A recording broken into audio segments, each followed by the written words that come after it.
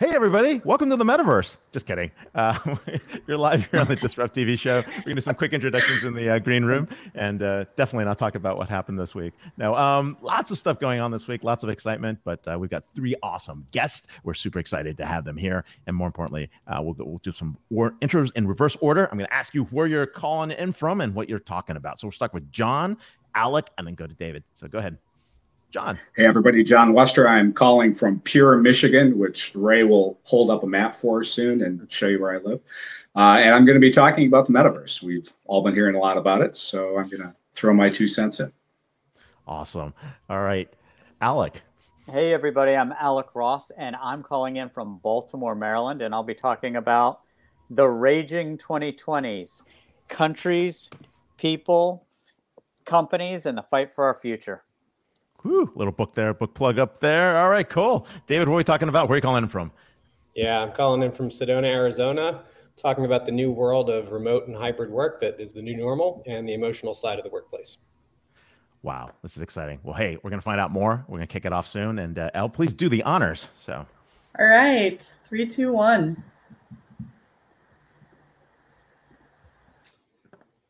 Hello and welcome. My name is Vala Afshar. I'm the Chief Digital Evangelist at Salesforce and your co-host for the next hour. We welcome you to follow us on Twitter at DisrupTV Show. Send Ray, myself, our distinguished guests your questions live using hashtag DisrupTV, and we'll do our best to answer them during the show. It's my pleasure to introduce my co-host, Ray Wang. He's the CEO and founder of Constellation Research. He's the best-selling author of Everybody, I keep saying Disrupting Digital, your last book. Everybody Wants to Rule the World, Surviving and Thriving in a World of Digital Giants. He's a regular television, business, and technology news contributor on Fox Business, Yahoo Finance, CNBC, and Wall Street Journal. In my opinion, he's one of the top futurists to follow on Twitter at RWANG0. Welcome, Ray Wang, to DisrupTV. Hey, thanks a lot. And I'm honored and privileged here to be here with my awesome co-host, Vala Afshar, the Chief Digital Evangelist for Salesforce. He's also the author of The Pursuit of Social Business Excellence. Amazon is behind. I've been waiting for my copy for months.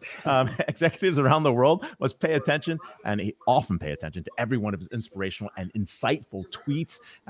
And when he's not keynoting or leading an event at Salesforce or speaking on business TV outlets such as Bloomberg, he's posting insightful analyses, often about this show on ZDNet. So, but it's not about us, as we often talk about. It's about our awesome guests. Who do we have to kick it off today, Val? It's an honor and a privilege for us to have Alec Ross. He's one of the world's leading experts on innovation. Author of New York Times bestselling The Industries of the Future, Alec is currently a distinguished visiting professor at the University of Bologna Business School and a board partner at Amplo, a global venture capital firm. Alec was a distinguished senior fellow at Johns Hopkins University and senior fellow at the Columbia University School of International Public Affairs. I knew you would give you a hoo-hoo for that one.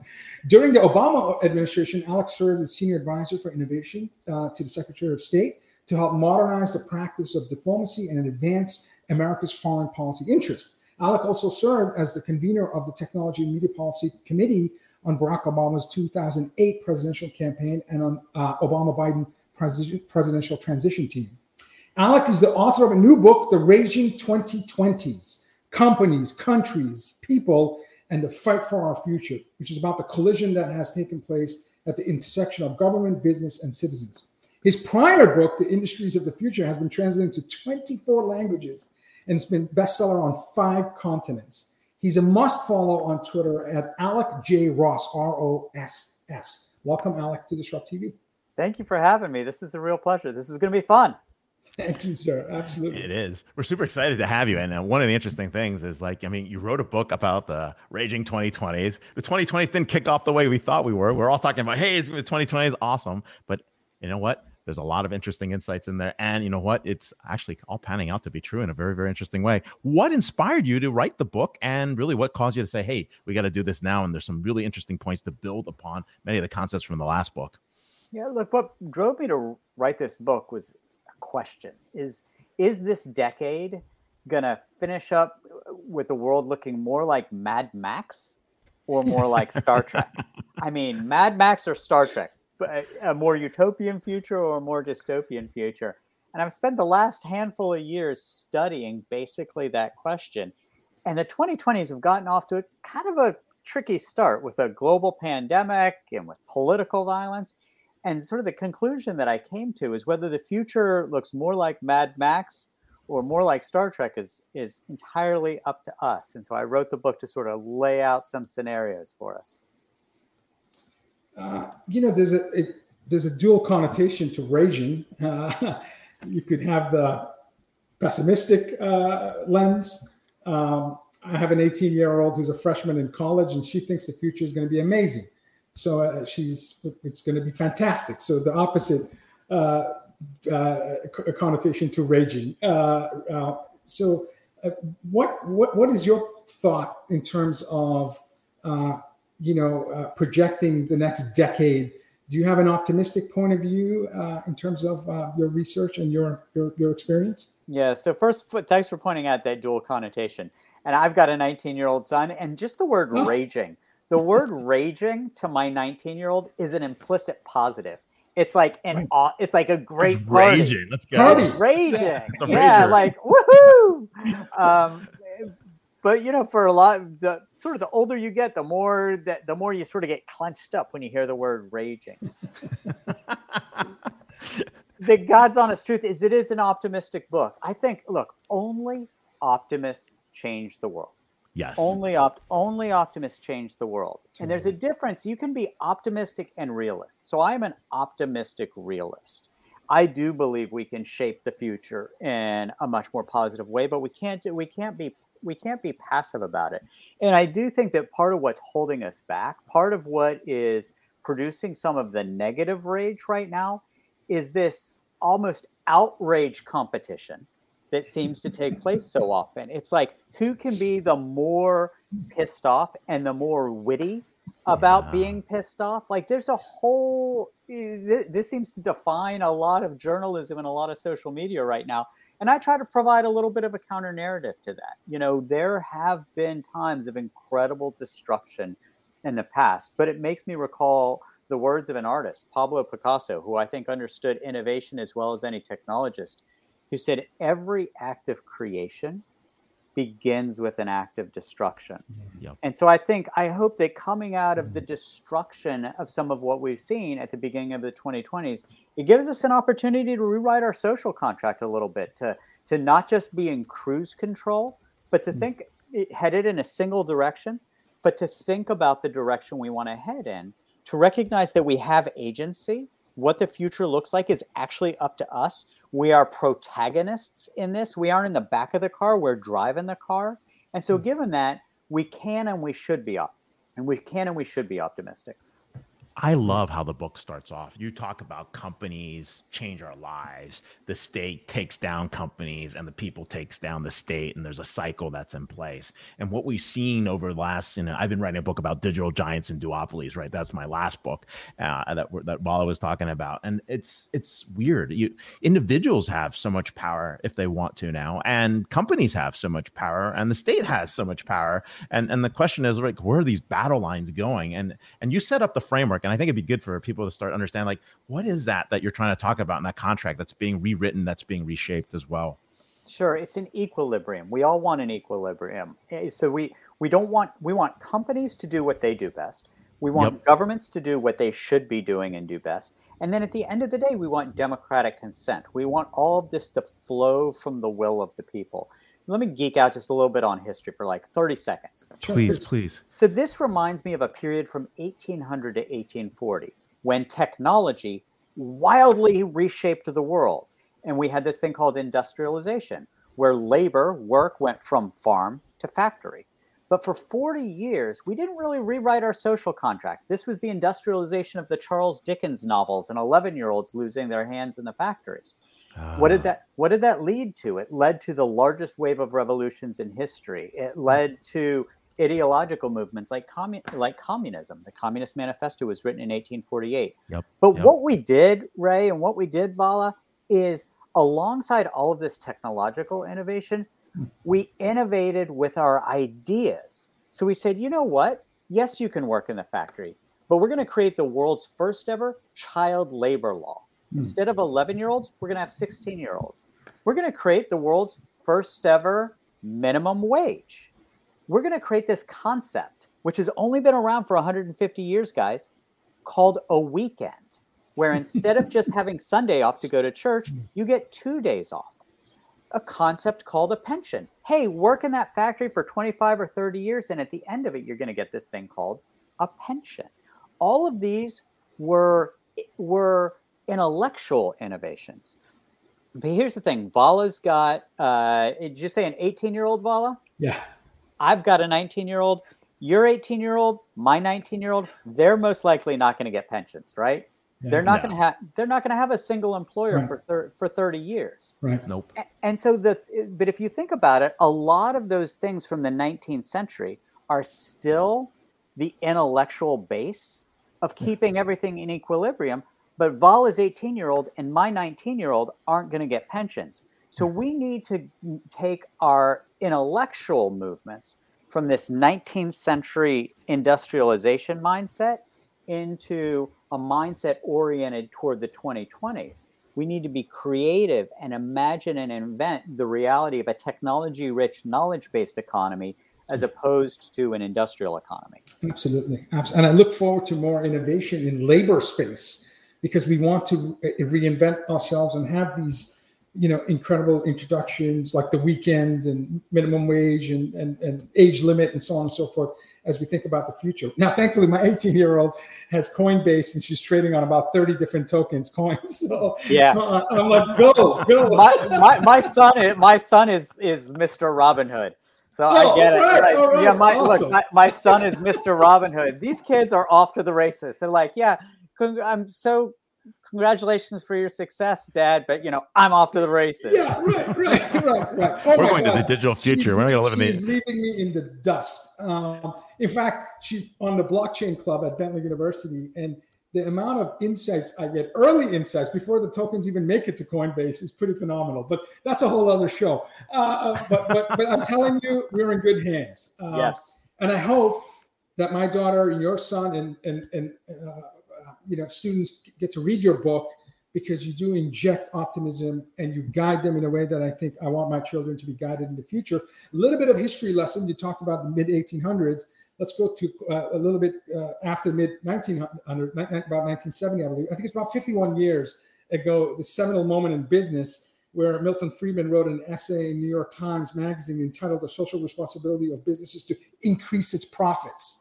And this doctrine precipitated a whole new era of short-termism, erosion of protection of employees, environment, and some of the rage may be that companies really adopted that doctrine in a big way. My Twitter feed, just in the last week, 400 wealthiest U.S. billionaires paid an average income tax rate of 8%. That's less than teachers and firefighters. You actually mentioned in one of your speeches, our barista had paid more taxes than the entire company of Starbucks. That's right. Which is mind-numbing to think about. Today, we announced 4.6% unemployment rate, but only 61% of the workforce is participating. So does this talk about the great resignation? Because there's about 11 million open jobs. I think it's the most open jobs we've had in recent history. And the richest 1% of human beings produce over 86 times more carbon emissions than the poorest 50%. This is projections by 2030. And the COP26 event is talking about all this. So as you read social media and you read these stats, I could imagine it could create some rage. It does. Because the inequality is just widening in enormous ways. Can you talk a little bit about that? Sure. So first of all, full disclosure, I'm a capitalist. I believe that capitalism is what works best for these animals called human beings. We are not ants. We are hardwired for incentives, whether it's an incentive for love, for money, for fame, for power. By virtue of being human, we are governed by incentives. And I believe that capitalism is the economic form that draws out the most from us. That said, capitalism isn't just one thing. It can't and shouldn't just be the Milton Friedman-esque idea that if you earn $1,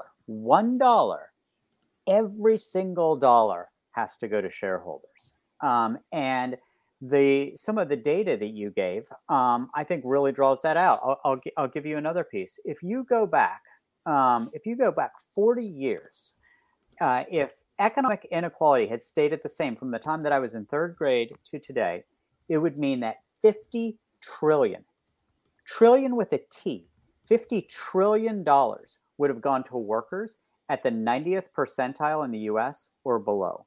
That's $1,100 per month per worker. Now think about how much less rage there would be if there were $1,100 per month per worker earning at that level. I'm not one of those people. I got to say, I don't think every billionaire is a policy failure. I am actually not in favor of dragging these guys into the square and hanging them up in a noose. I don't.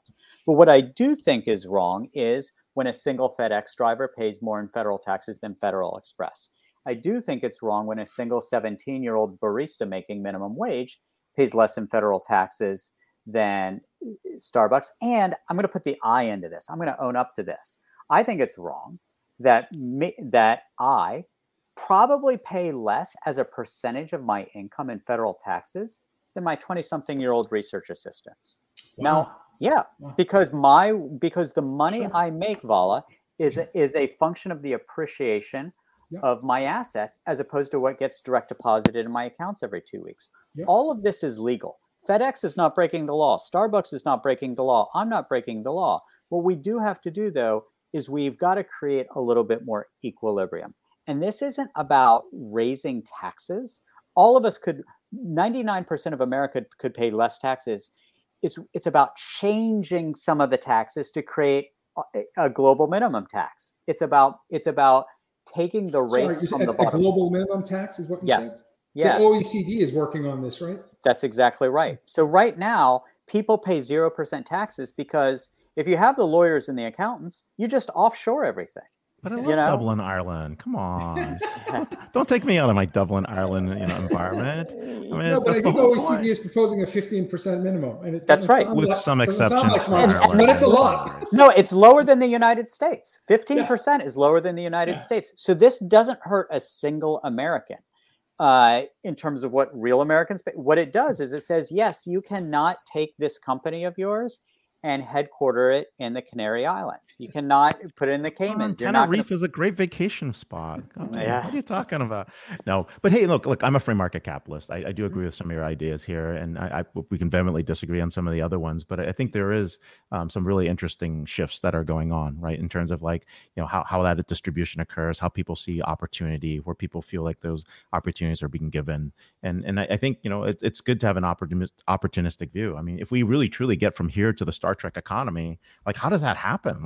No one ever tells us, we never get the story on, what wars were fought to get to the point where I could just pursue my happiness and people pay for everything. Right. So there's a lot of interesting things. And when we get to John and the world of the metaverse, maybe that's where it happens, right? Your UBI occurs somewhere. I mean, something else happens somewhere else, right? We make money in the creator economy, and a lot of these awesome things could happen. So, but hey, I wanted to touch upon something really interesting. You had a very interesting stat here that you've traveled to more than 100 out of 196 countries. And I think that global perspective is really important because how people work, how people act, how people think, what people's values, what they cherish. I mean, that's really, really important. So how did that really shape your perception of us in the US and what we might take for granted or not take for granted or understand our perception around the world? Yeah, look, I grew up a public school kid from the coal-filled hills of West Virginia, and then traveling to more than 100 of the world's 196 countries. Obviously, it changed my view of things. And I would say overwhelmingly positively, because first of all, I see a lot of what has benefited the United States in decades past is now spreading around the world. Global life expectancy just during my life has gone from 58 to 72. That means that there are more markets around the globe, and there's more wealth and there's more well-being around the world. So I'm one of those people who I actually push back strongly against the idea that globalization is a negative thing. I think that people who think that globalization is negative are taking a very insular view, and they're saying the 330 million Americans matter, but 8 billion people who live elsewhere don't. What I do say though is part of a takeaway for Americans. I'll say two things. I say, first of all, I think we can actually learn a lot from other countries. Sometimes Americans forget we were born with one mouth and two ears, and we sometimes reverse that ratio. I think that some of what we want to do, right? Love it. Stronger worker protections, a more equitable distribution of capital, things like we can learn lessons from entrepreneurs in the Nordics. We can learn if we want government to work better, Ray. I think there's a lot we can learn from Singapore and other countries about how they've organized their governmental functions.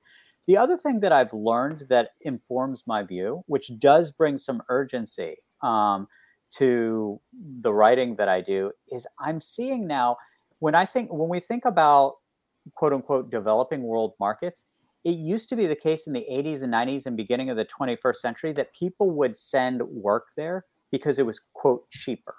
Yep. Now the labor in Taiwan and South Korea and India and Eastern Europe, it's not about it being cheaper. It's about it being equal to or better than the labor in the United States. So part of what I see, having traveled in more than 100 countries, is the rest of the world has got this sort of hunger, this real focus on it, this energy. Like if you go to Seoul, it's crazy.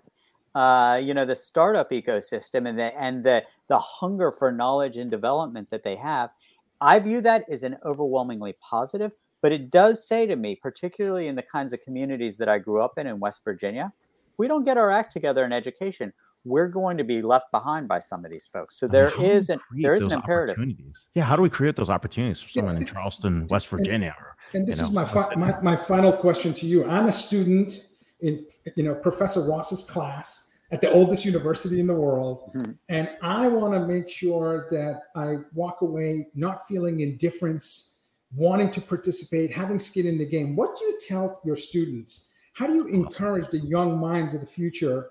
And maybe, like we said, your 19-year-old and my 18-year-old, they're already there. But what do you emphasize and re-emphasize to your students to ensure that rage is fueled by optimism and wanting to make the world a better place? So part of it, a lot of it has to go with the concept of risk. For people who are young and in college, I tell them, when you get later in life, you don't regret your mistakes.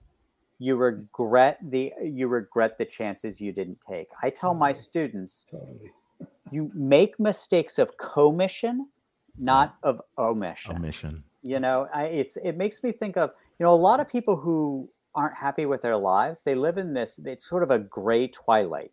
The way that Roosevelt said it, he said, it's far better to dare mighty deeds, to win glorious triumphs, even though checkered by failure, than to rank with those poor spirits who neither enjoy much nor suffer much, because they live in a gray twilight that knows neither victory nor defeat. So for those young folks, I tell them to live loud, bring a little punk rock to your life, take the big risks.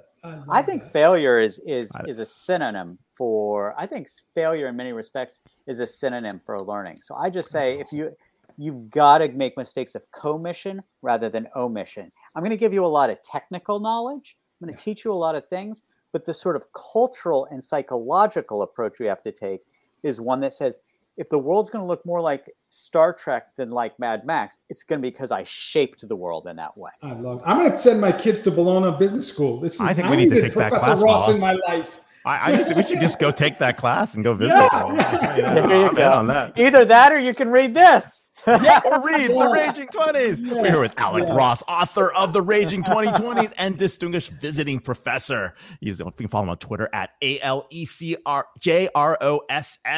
Thanks a lot for being on the show. This has been wonderful. Thanks for having me, guys. Thank you so much. Cheers. Congrats on a great book. Wow. That was awesome. Great advice. All right. We needed an hour on that. It's every one of our guests. When we're done, we're like, we didn't have enough time. So let me quickly jump into our next amazing guest, David Hassell, CEO, co-founder of 15Five. David is a serial entrepreneur and presently founder and CEO of 15Five, a SaaS company focused on helping managers and CEOs to get insight from their people that they need to be highly effective and to build great teams and organizations. 15.5 was named by TSR as the best HR software of 2020, and G2 recognized 15.5 the 17th fastest growing product of 2020. David formerly served as president of the San Francisco chapter of Entrepreneur Organization, an international network of entrepreneurs who have each have businesses with annual revenues in excess of $1 million. David was named by Forbes magazine the most connected man you don't know in Silicon Valley, who was also featured by Forbes as an expert on entrepreneurship. He's been also featured on CNN, Fast Company, Wall Street Journal, Wired, all the major tech and business media. You can follow David on Twitter at DHassell, DHassell. Welcome, David, to DisrupTV. Thank you. Great to be here, guys. Great to have you. Hey, we're really excited to have you here. I've been reading your blog post. There's one that was funny. Management by Weekly Check-In is the new wandering around. I mean, some great stuff you're popping out there. Really congratulations on all the stuff that you're doing. Something's happening. Something's changing. And you're chronicling this. This is really talking about where hybrid work is happening. And it's not just the leadership. It's not just the training. It's not just the cultural rituals. Let's just start there. Set the scene of what's going on, what everybody's feeling, but can't fully yet describe. Yeah. So about 10 years ago, I had a thesis that the kind of convergence of the demographic wave moving through society with these younger generations of workers with different mindsets and how they think and act, and really the first truly digital native generation, combined with ubiquitous technology, mobile devices that allow you to work from anywhere, was going to reshape the workforce. And I thought that actually what we're experiencing right now is going to happen a lot faster than it did. COVID was I think the accelerant of that trend, and really a secular trend that I've been tracking for a decade. And it's in a way thrown us, probably 5 to 10 years into the future. And the way that it did that is actually broke a lot of beliefs. So there were loads and loads of CEOs who I talked to who just didn't believe in remote or hybrid work. They said, no, we all have to be together. Remote work doesn't actually work. And then 2 weeks into COVID, they were all saying like, oh, wow, it actually works. They were forced to do it. And it broke down all these belief systems. What people didn't expect was the emotional and psychological impact it was going to have on all the workers. And so now you've had all these chief HR officers and chief people officers who've been scrambling over the last year and a half to completely retool how they think about employee engagement, performance management, retention. I know you guys have talked about this, the great attrition, which is also the great attraction for companies who have great offers for employees, but it's also the great reshuffling. Everybody, so many people have woken up and said, wait a minute, maybe this isn't what I want for my life. Maybe I want to live somewhere else. Maybe I want to do a different kind of work. And so we've had this just so much turmoil. But I think, most of it is really a silver lining in terms of where we're going in the future. How much of this experience we've had the last 20 months in terms of a decentralized, for many, many months, digital only, and now perhaps a digital first engagement model, how much of this is permanent behavior? Do you anticipate that folks are going to be in the office on average a couple times a week, 3 times a week, or not at all? I mean, this great resignation, the fact that there are 11 million open jobs, and if you are still a CEO who doesn't believe that remote work works, you're not going to be able to recruit the very best talent. Because many of these folks have left, like San Francisco, to be waterfront somewhere south at 1/4 the expense and working for employers that frankly don't care where they work. Exactly. So talk to us about take us down the road the next 5-10 years and what we need to do as business leaders to really ready our companies and organizations for lasting behavior post-pandemic. Yeah, well, the cat's out of the bag, I think, as you had mentioned. Great talent is realizing, well, if you're not going to give me an offer, someone will. I'll go live where I want to live, and so that if would you never want to happen. Right? We had 50 people in an office in San Francisco before when COVID happened, and about a year later there were 14 left. That's how many of our team had scattered across the country. No, so didn't just leave the office, left the city. No, left the city. Oh yeah, my God. People moved to Western Colorado, to Montana, Sure. just all over. Clean air, beautiful streams and mountains. Why not? Exactly. And so we were a little bit ahead of the trend. We had always believed in remote work and employee choice, and the benefit of having hubs where people can come together, because some people do work better in offices, right? Sure. But some people, like myself, actually work better in a home office and visiting an office periodically. And so we had built our company as a remote first company with a 50-person office in San Francisco, another 50 in Raleigh, North Carolina, 20 people in New York, and 2 offices in Europe where people could convene. And I think that really is the new model. And what I'm hearing consistently from, and the reason being is, as we mentioned, companies have already started to recruit outside of the geographic areas. And so many of them, just in the last year and a half, because of all the turnover, now have a significant percentage of employees who are not in whatever their previous headquarters were. So even if they did want to reconvene everybody, you're going to have a percentage of the population that's now not there. And so now the challenge leaders are going to have is, how do we not create 2 different classes of citizens in our organizations? How do we not have it be that if you're coming into the office 1, 2, 5 days a week, whatever your choice is, that doesn't give you an advantage over everybody else? And I think the answer really is that you have to think about your organization as a remote first company, and then bring in the hubs as collaboration spaces to give people places to work together, because human contact really is really important. And it doesn't have to be every single day. Absolutely. I was in my Salesforce office for the first time in 20 months this week. And I got to tell you. Feel good? Did it feel good? It felt great. Felt great, right? Yeah. I was with 50, 60. It was a leadership event. And the rigor and the process of just getting access to the office, scheduling shifts, and locking doors with your phone after you check in, and the social distancing, the plastic barriers and signs. So I felt completely safe. I keep hearing every company is a health company now. I actually saw my company transform to a place where safety and healthy of the stakeholder is priority 1. And then once you get through that, you have to get tested. You have to get real time testing, and we would only be cleared when the physician said you could pass through the doors. But once you got there, we're hugging each other, it's high-fiving and eating without masks. For the day, I forgot that, what we had gone through. It was such a delightful experience. But now, do you want to do that commute every day? For me, it's only a couple of miles. So yes, I don't mind. I don't mind. But no. To be honest with you, the average adult in the U.S. pre-pandemic had 51-minute commute. So isn't that crazy? You're losing precious hours time. And hours, yes. Yeah, hours and hours. Yes. So. No, and podcasts are good for those. And yes. They've got a special podcast room for Vala there, though. Yeah, so they built me a studio, so I do miss that. Yes. So, but hey, but related to that, I mean, we're seeing that a lot of the folks that were hired during the last 18 months were the most likely to leave. You're seeing some cases where you've got managers that aren't sure how to actually operate in this new type of environment. And so what can we do to improve the employee-employer relationship, the manager-team relationship, right? I mean, there seems to be a lot of things that are missing because we've got new conditions or we've got changing conditions. And so what have you been seeing? What are you suggesting to you and your clients?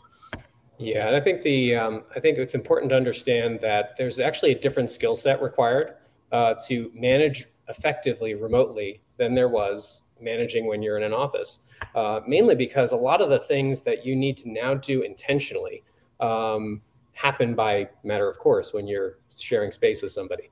And so, making sure you have great practices of checking in on periodic basis in a way that's not micromanaging, but that's getting information. And so there are ways to automate that. Obviously, that's what we do. Our product is all focused on that, helping managers manage remotely. But then there's also the skill set of understanding how to get a read on how your people are doing emotionally and psychologically.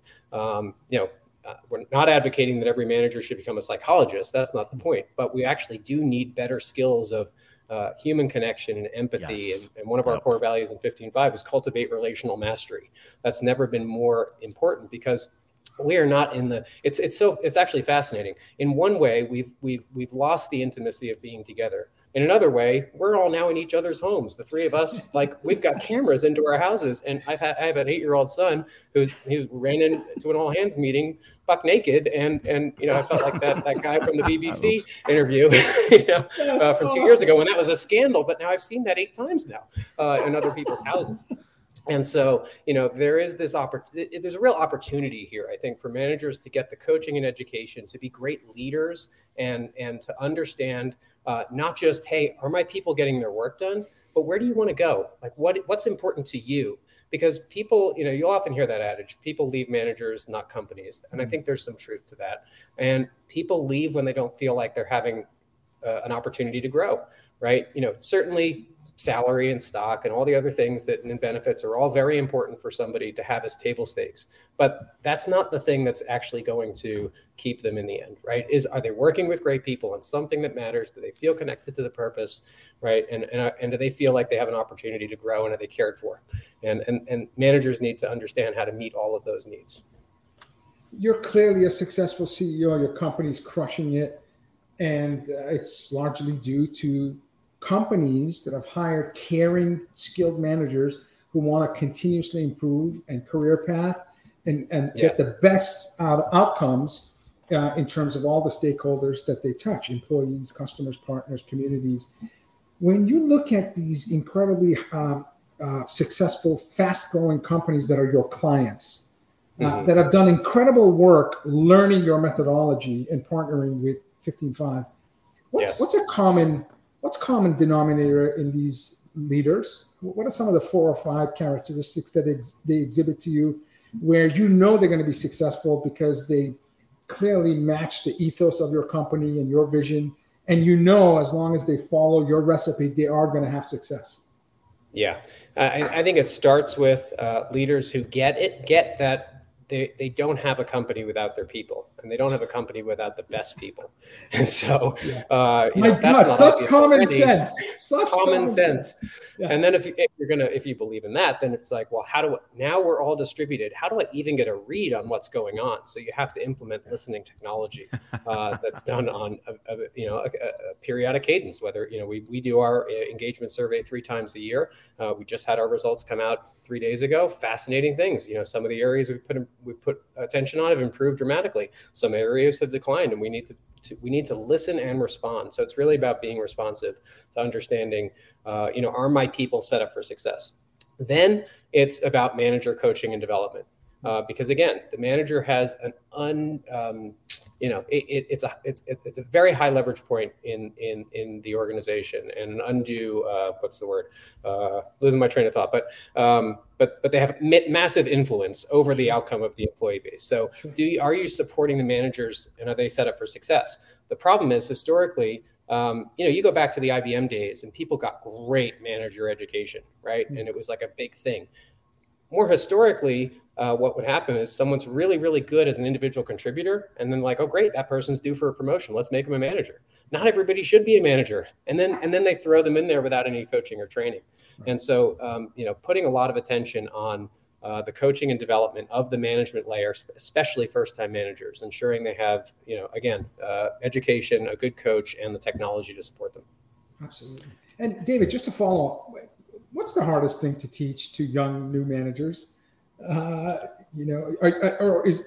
Maybe I asked the question: do you hire for EQ and train for IQ, or at least use EQ as a requirement in terms of whether you decide to promote someone? If they don't get along with people, giving them people responsibilities just doesn't make sense. But I often see that happen, and I always wonder why they ignore the fact that this person doesn't really like people.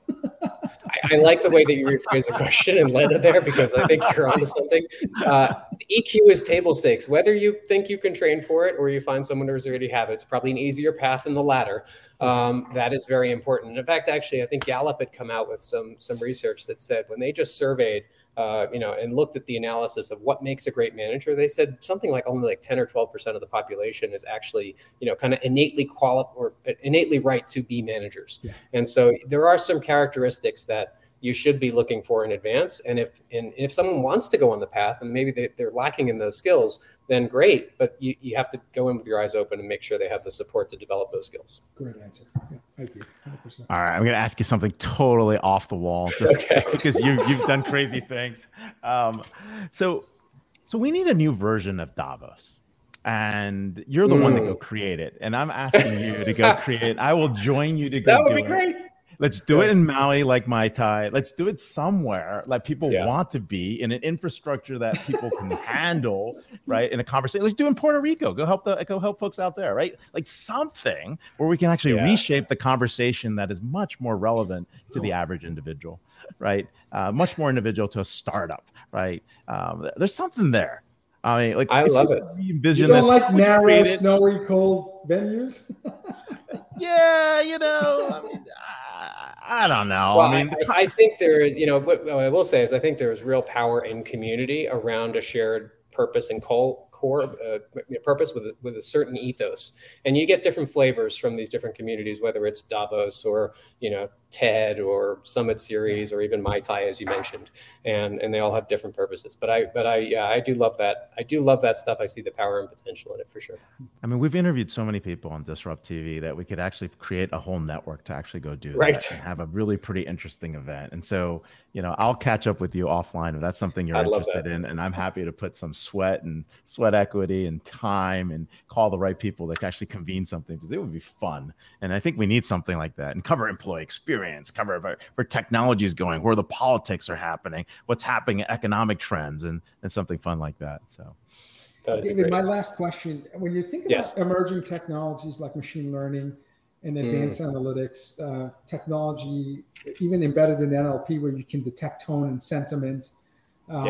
We had Anil Bushri, founder of Workday, on our show, and he talked about all the investments they're making in not only just predictive analytics in terms of predictions on retention, predictions on recruitment efforts, but even prescribing action to make sure you're targeting the right persona with cultural fit, competency, so on and so forth. It's fascinating discussion at a pioneer in this space, talking about the importance of AI. Talk to us where, as a CEO, you're thinking about your company as you build your innovation roadmap. Are there certain technologies that really excite you about, guiding your clientele in even a more precise, intelligent, personalized manner that you do today? Yeah, well, I think technology is always best when it augments our own kind of ethical constructs and our intuition and those kinds of things, where we're actually building technology that almost gives us superhuman abilities, but it's still us making the decisions. You have to be careful with some of the AI and ML of how it's designed and who it's designed by, because you don't want those things to introduce and amplify existing bias. So, but I think there's huge potential for those things for sure. Terrific. Now, I just recently wrote about the importance of responsible AI and how you mature your practice, and ethical and humane use of software is going to be a challenge and an opportunity for all companies for the next decade, for sure. Ray, this is wonderful. We're here with David Hassell, CEO and co-founder of 15Five. Follow him on Twitter. We might go do something cool together at DHASSELL.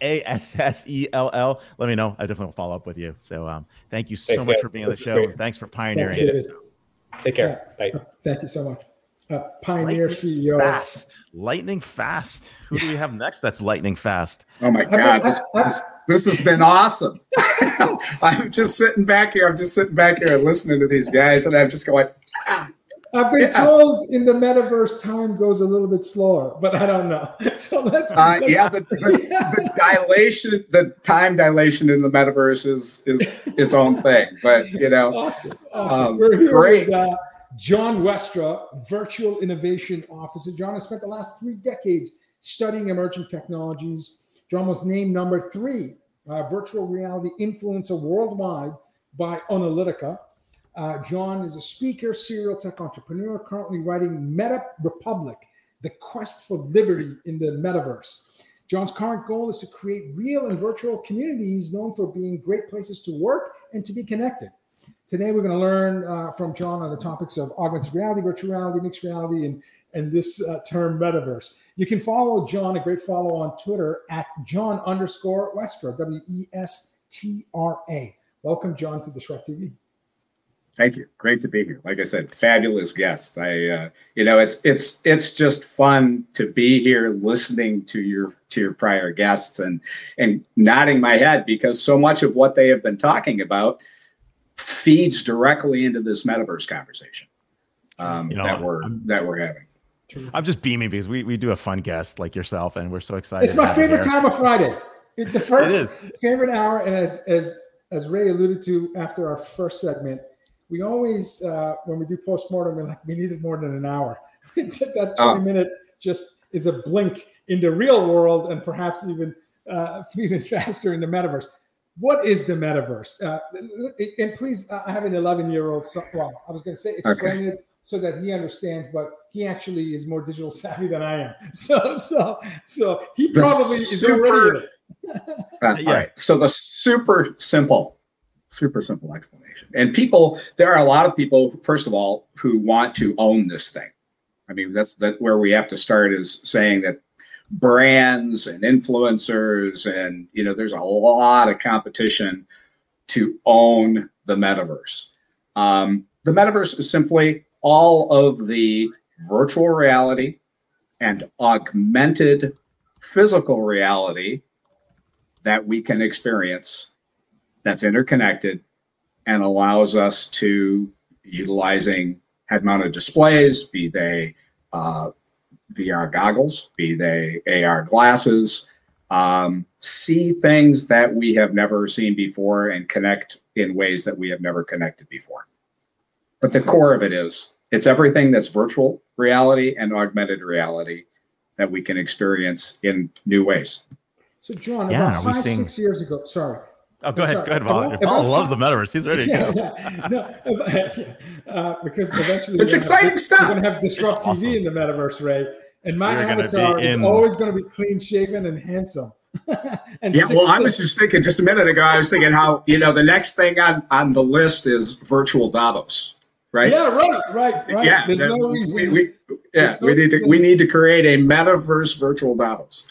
Yeah, so my follow-up question is, we've been hearing Gartner for 5-6 years talk about digital twin and how organizations, the enterprise needs to create a digital twin for better planning, better simulation, better orchestration and choreography of resources. Perhaps we would be better dealing with the supply chain chaos that we're in if we had better insights with precision, because the beauty of digital is, once you're there, you can measure more things. Do you see an immersive experience with metaverse, where now when you do have a digital twin of your organization, you now have immersive experiences where you are conducting and orchestrating inside that digital twin as much as you do in the physical entity? Well, absolutely. I think number one, anytime you have a virtual digital twin, the amount of friction that you have to try new things. That was one of the comments, that was made earlier by Alec, which is awesome. He's encouraging his students to just go out there and try and fail. Well, when you're going out there and trying in a digital twin virtual version of, say, a building, you can experiment without breaking things, without, disrupting employees, without, all of the things that make it almost impossible to try new things from a physical infrastructure standpoint in a physical plant. So huge advantages. Factors of 100 or 1,000 in terms of cost savings and how quickly you can iterate, which we all know iteration is, super key to success in anything you do. So in this digital twin environment, if I can iterate 100 times at 1,000 times less cost, why would I not do that? While maintaining business continuity. Sure. Absolutely. And then afterwards, utilize that same digital twin technology to help me manage the physical infrastructure, whether that's logistics. If I've got somebody who's a supply chain analyst and they are looking at that supply chain on, using AR, and they're seeing that entire supply chain out in front of them, and they can literally take pieces of that digital twin supply chain and move them around and see in real time what the impact is going to be. It's It's amazing. If you can tell, I'm excited about this stuff. No, I mean, and those simulations are great, right? Because you can like visualize par values, you can do restocks, you can reset your smart contracts, you can rethink about, your dynamic pricing levels, right? And you can start to think about, hey, what's the impact, on a couple scenarios, like, maybe we do give cash discounts or we pay more to get supplies in place for our high margin products. I mean, there's a lot of fun simulations there. And I think we're just touching upon some of those use cases here, and they're probably a lot more. It's number 3, by the way, in terms of what are the top 3 use cases. Go ahead. Let's go. Simulation and design is my number 3. That's your number 3. What's number 1 and 2? Training and education. Okay, sure. Training and education. We saw even a couple of years ago, Lowe's using headsets to show craftsmen how to, learn about installation, optimization, break fix. So, and this is not foreign to you either, Vala. I mean, Salesforce, you guys have been on the leading edge of this stuff. In fact, I grabbed a quote. Anytime, anywhere access to the training and experiences that enrich the work and the human factor of their connections, and that was out of your Ignite team. Sure.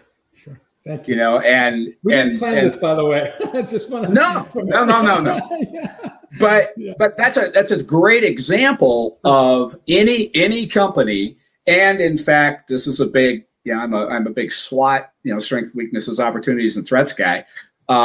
For corporations, this is a big SWOT moment, because one of the things that the metaverse is going to deliver is for smaller organizations that are nimble, that embrace this technology, because the cost of some of these things that they couldn't do before is now available to them virtually. The ninjas in the business community are going to absolutely rule in the metaverse, and size does not matter. Absolutely. So when we think about the layers, right? We've been looking at this. I mean, sometime this weekend, like the team's going to get together and we're finally going to put together our metaverse research into one coherent research paper and report. Nice. Looking forward to the read. And we're thinking about where we are. I mean, we look at the experience layers. I mean, there's definitely experience layers, and there's worlds that are out there. There are definitely things that are going to happen with transactions, payments, and contracts, and how things get settled. There are definitely things in the Web 3.0 infrastructure that's sitting on the back end. And then we have creator economies, and we have people that are popping up in DeFi, decentralization markets that are there, right? And all these things are coming together, and it's can be confusing, and especially in the enterprise. I mean, who do you think some of the winners are? Like, who's kind of ahead at this market? And I do think it's like 1997. Go ahead. No, I was just say, first of all, John Radoff did us all an amazing favor by illustrating those 7 layers, because one of the biggest challenges we always have is, how do we talk about this using a common set of language and terms and et cetera? And the metaverse is really snaky about that. So this is great. Yeah, no. Radoff was great, and when he put that together, I mean, it started that conversation that was there, and I think he really helped. And then as we take it to the enterprise level, it's a little bit different, right? But who are some of those winners? And I know, knowing that we're like in 1997 of the internet here, talking about the metaverse, like search engines haven't been built yet, right? Right. We haven't figured out, which browser is going to win, right? Like which headset, right? We get these kind of analogies that are there, but who's leading? Who do you see up there? Well, I think clear infrastructure winners and really bottom of the stack. You have companies like T-Mobile and Starlink.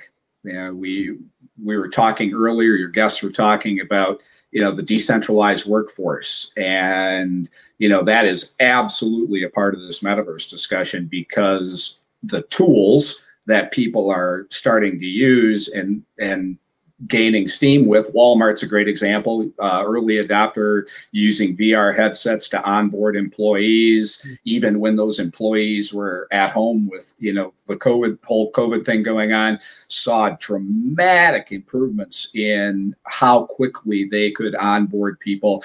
But what we're missing with a lot of these things is, how do we connect them? Yes. So when we see organizations like T-Mobile, leader in 5G, when we see Starlink, another one of Elon's, companies, enabling this distributed workforce to literally be anywhere. But at the same time, in the metaverse, now I have that person put on a VR headset, and they are now working with colleagues virtually in a room or in whatever the location is, as if they were there. And we're seeing more ripples of this now with, the new Meta rebranding and where Facebook is headed now, Meta, with that. Yeah, I mean, big winners in terms of infrastructure. I like the T-Mobiles of the world. I love 5G specifically, if you want to make it a little broader. 5G, Starlink. Big losers, cable and satellite are going to continue to, because they can't offer the same connectivity for the metaverse that wireless, no wired infrastructure does. Yeah, I think about 5 years ago, none of us were talking about Zoom or TikTok. And Sure. So who's the next big player with that creates excitement and momentum in this construct of metaverse? I listened to Mark Zuckerberg give an interview this week, and he said, Google doesn't own its own internet. Microsoft doesn't have its own internet. Facebook doesn't have its own internet. It's just the internet. So we're not going to have companies owning different metaverses, and we have to work on interoperability so that your digital avatar can jump from one application to another, one domain to another, and seamlessly live in this world, not just your own little village. So I thought about, when all this movement on distributed autonomous organization, the DAO movement, the Web 3.0 movement, the tokenization NFT movement, and these creators who are in this world where you don't even need marketing. Like, I don't even know if we need marketing in the future. They have skin in the game. The users own a piece of the metaverse, and therefore, that's the best kind of marketing you could ever have. And that ties in parts that the biggest players in metaverse we may not know them. There may be just a few guys funded by Andreessen Horowitz working on the side that might come out of this incredible creator economy that really is not even the first inning. You're hearing the national anthem, or you're outside buying peanuts. I don't even think the game has started. The Blue Angels it's have gone by. It's HP. This is that analogy. It's HP in the garage. It is. It's HP in the garage. It's Amazon in the digital twin. The year after the web was launched by Sir Tim Berners-Lee. It's it's not Google, the 21st search engine that came out in '98. This to me is really new. The People $69 million NFT sale is what opened all our eyes, at least my eye. And this was only April, May of this year. Before that, non-fungible tokens, whatever. You don't want to talk. You don't want to talk to me about crypto. I just yeah. But this tokenization is going to play a key role in this metaverse because again, it's a creator economy. It's like companies were Web 2.0. It's now, it's owned by the people. But in any event, it's right. Yeah. Go ahead. And in your wheelhouse, it's metaverse as a service. Sure. Yeah, it's not just software as a service. It's metaverse as a service. It's all of those collections of moving parts that, smart people are going to put together and say, hey, you don't have to own this. You can rent this. You can, here's the tool set. We're going to make it available, and it's, $49 a month. Go. Yeah. I mean, I think what's going to happen is like we're going to walk in a meeting like this, and boom, we get like a little holograph that will show up. That will be like you, John. Like, hey, what's going on? Like we gathered around, be able to do that. We're going to. You've seen my business cards.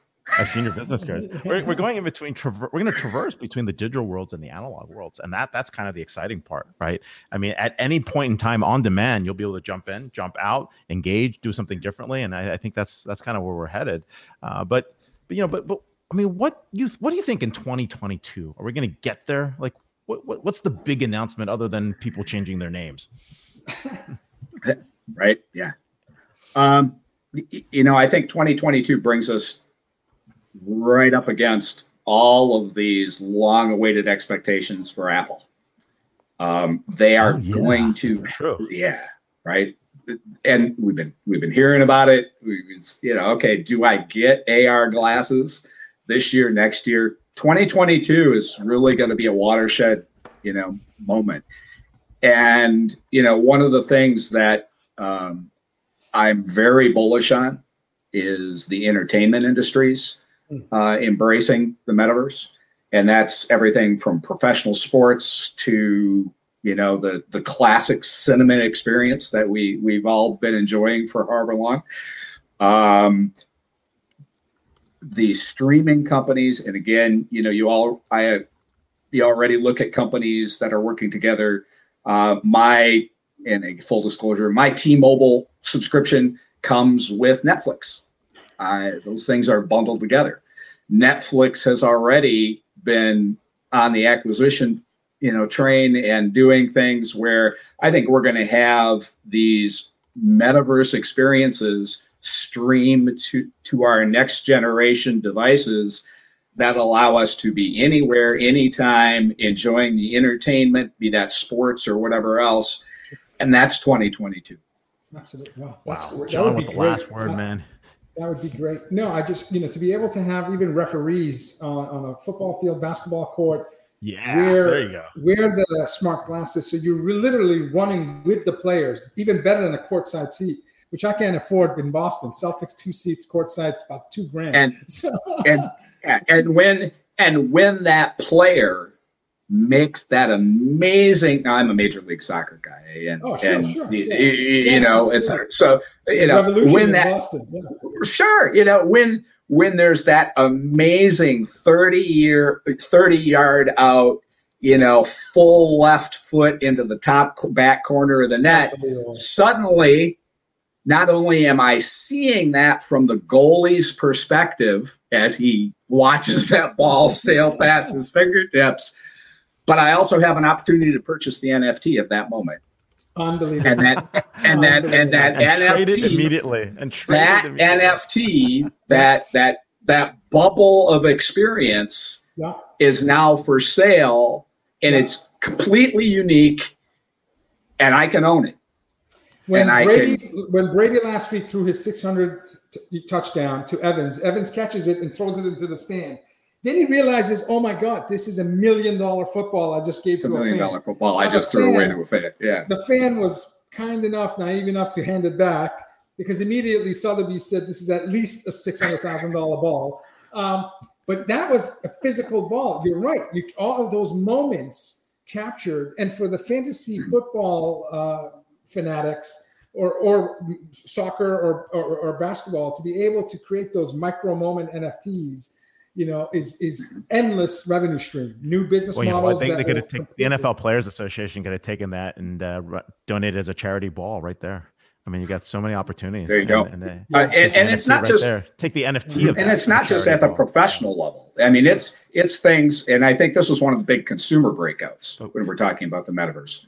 Is if I have a child who's playing soccer, and now instead of instead of capturing that game just on a phone or et cetera, I have a volumetric capture of that field because the cost has come down so much.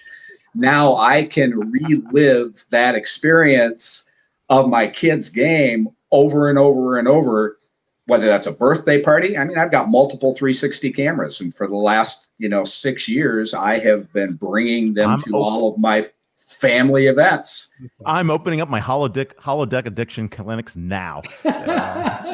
We're here with John Westra, Virtual Innovation Officer. You can follow him on Twitter at John_Westra. More importantly, hey, thank you so much for being here, sharing your views on the metaverse. And John, you were terrific. Thank you, sir. Thank you. Have an awesome day, guys. Thank you. Take Thank care. you so much. See you in the green room. Ray, we need to NFT our 300th episode or our 1,000th. Well, let's work on that. We'll get a team on that, and I don't know. We should find a charity. Let's go find some place to donate that too. Have some fun with it. It's definitely a tremendous opportunity for new business models and revenue streams. Our next, talking about disruption, we're going to continue this dialogue next week because we have one of the foremost authorities on both business disruption and personal disruption with our first guest, Whitney Johnson, founder and CEO at Disruption Advisors, one of the Thinkers 50 longtime participant, and our first guest on DisrupTV 5.5 years ago. So we're close to 800 interviews. Whitney was our first guest. She'll always have a special place in our hearts because of that. Because back then we only had 3 viewers, Ray, me, and the guest. And some person on Meerkat, maybe. Yeah. And now it's like 50,000. So Pat White, CEO of Bitwave, and Sarah Stein Greenberg, author of Creative Acts for Curious People, How to Think, Create, and Lead in Unconventional Ways. So get your popcorn, fasten your seatbelt. Episode 256 is going to be amazing next week. Ray, closing thoughts on the raging 2020s, the great resignation and how skilled managers play a key role in retaining talent, and the metaverse. We're at the crux of the next wave. We're not sure what it looks like. We're trying to describe it. We're seeing it in different ways, from how we work, where we work, what we do, what people are passionate about, how they're able to live their lives how they want to. People are taking more personal control. People are rejecting authoritarianism in different ways. People are thinking about what's going on next with technologies. The metaverse is another way to kind of free us up into new worlds and new opportunities. I'm bullish. I'm really bullish about the next decade. And I think, Alec's right. I mean, we're watching too much dystopian TV.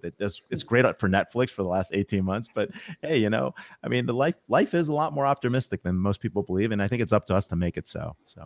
I love what he said at the end. The future is created by the optimists. You got to be an optimist, man. 100%. But pragmatic optimism. Yes. You want to be honest with yourself and everyone around you. And if there's a need to course correct, you course correct. But always try to do better. And I think he also said the true enemy is indifference. You have to make sure that you participate. And if you want to see something better, get in the game. And the change starts with you. Okay. Thanks, Ray. We need another hour for this show. It's hard to ask our guests to hang out with us for 2 hours on a Friday afternoon. If it's Friday, it's DisrupTV. Thanks, everyone. Take care. Thanks. Cheers.